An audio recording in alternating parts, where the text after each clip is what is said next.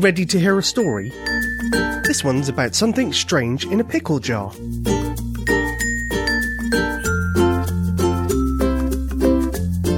You can find more about this show by going to bedtime.fm/storytime/24. There's a Crocodile in Our Pickle Jar by Artie Knapp. Alex, your brother ate everything on his plate. Why don't you be a good boy too and eat your dinner? But I'm not hungry, said Alex. Okay, I guess you won't be hungry for sweets then, said Alex's mum. Alex's mum walked over to the countertop and brought over the most mouth-watering, tasty-looking dessert you ever did see. Okay, who wants a piece of chocolate cake? Before anyone else at the table could utter a single word, Alex blurted out, Me!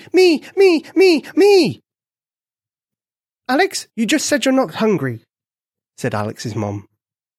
How could you possibly want a piece of cake? I just got hungry all of a sudden, said Alex. Good. I bet you're ready to eat your peas and carrots then. I'm not hungry for them.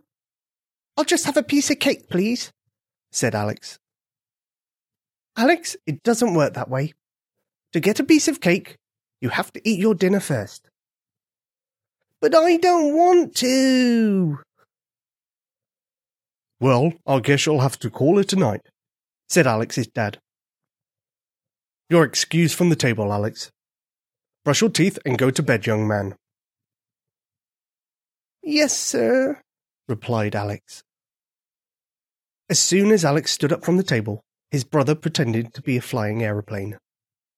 After a bite of chocolate cake made a safe landing in his brother's mouth, Alex ran out of the room as fast as he could.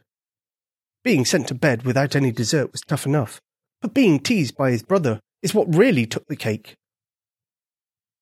After he brushed his teeth and climbed into bed, Alex found it hard to fall asleep that night. His stomach roared like an angry lion, and he felt dizzy.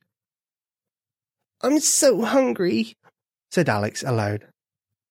Alex felt weak. The room was spinning. As he made his way to the kitchen, Alex could hardly wait to sneak a nice big piece of chocolate cake.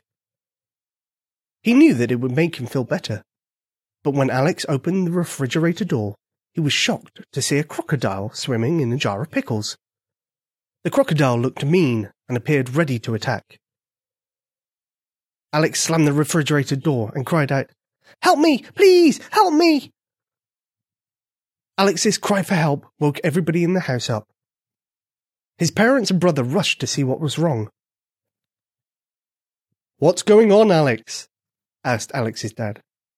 Why are you up this time of night? Alex hid behind the kitchen table as he pointed to the refrigerator and said, Daddy, there's a crocodile in our pickle jar. There's a what? Asked Alex's mum. I saw it, it's there, said Alex. There's a crocodile in our pickle jar.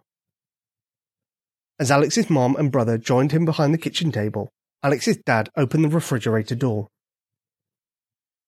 He grabbed the jar of pickles.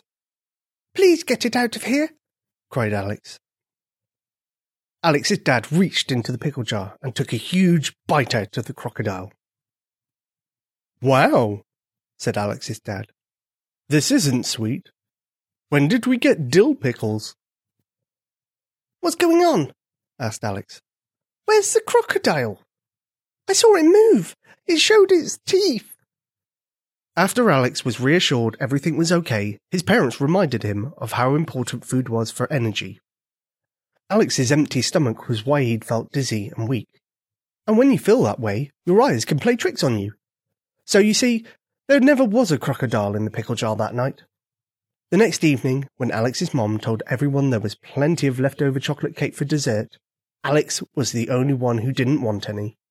He was too stuffed. 3 helpings of broccoli will do that.